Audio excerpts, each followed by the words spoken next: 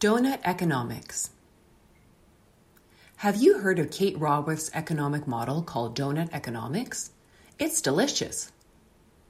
The model. Shaped like a donut, I find it easy to digest. The inner circle shows our basic social needs: food, health, education, housing. 12 segments in total.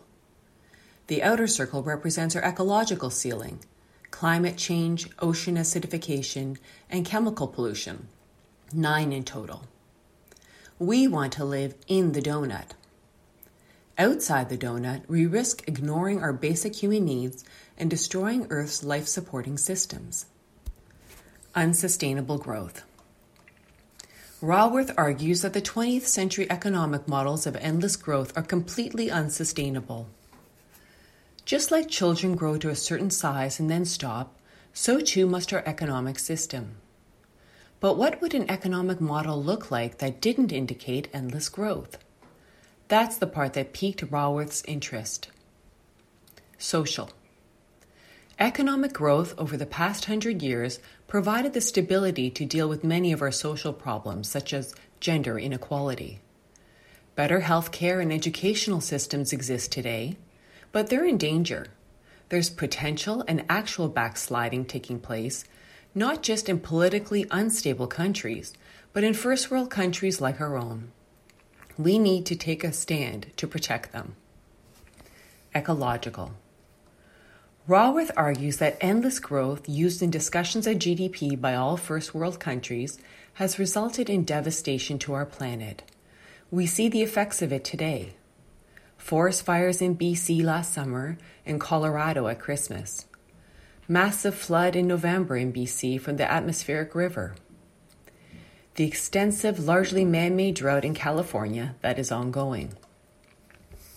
Endless growth is not sustainable. All of us know this intuitively, and yet we feel trapped in a net of our own making.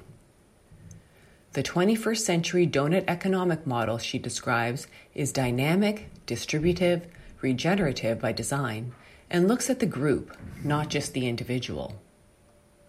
Our goal: thriving. Live within the donut. When we do so, we thrive. We step away from growth and into thriving. The inner and outer circles become the boundaries that give us the balance we need in order to thrive. People are taking notice of Raworth's work. In fact, the city of Amsterdam has created its business plan based on the model. They unveiled it in April 2020, right at the height of the initial public outbreak of COVID in Europe.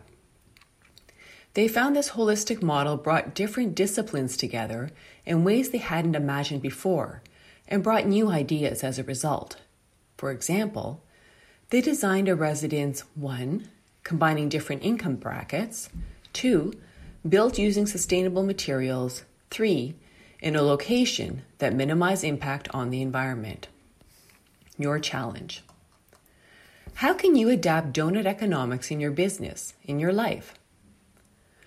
I'm a one-woman show, so knowing how to adapt it isn't immediately obvious. I find the easiest way to move the macro to the micro is to concentrate on the key message. In this case, I focus on thriving versus growth. Yes, I want my business to grow, and yes, I want to continue growing as a person. And yet, what if I looked at the same things through the eyes of thriving? Thriving feels good. There's a lightness, a joyousness that comes from thriving. Growth implies effort instead of ease. I want more ease in my life, less force. Thriving feels communal. When I'm doing well, so are others around me. I care about my impact on others and the environment. There is balance within and without. What would thriving look like for you? Email me and let me know.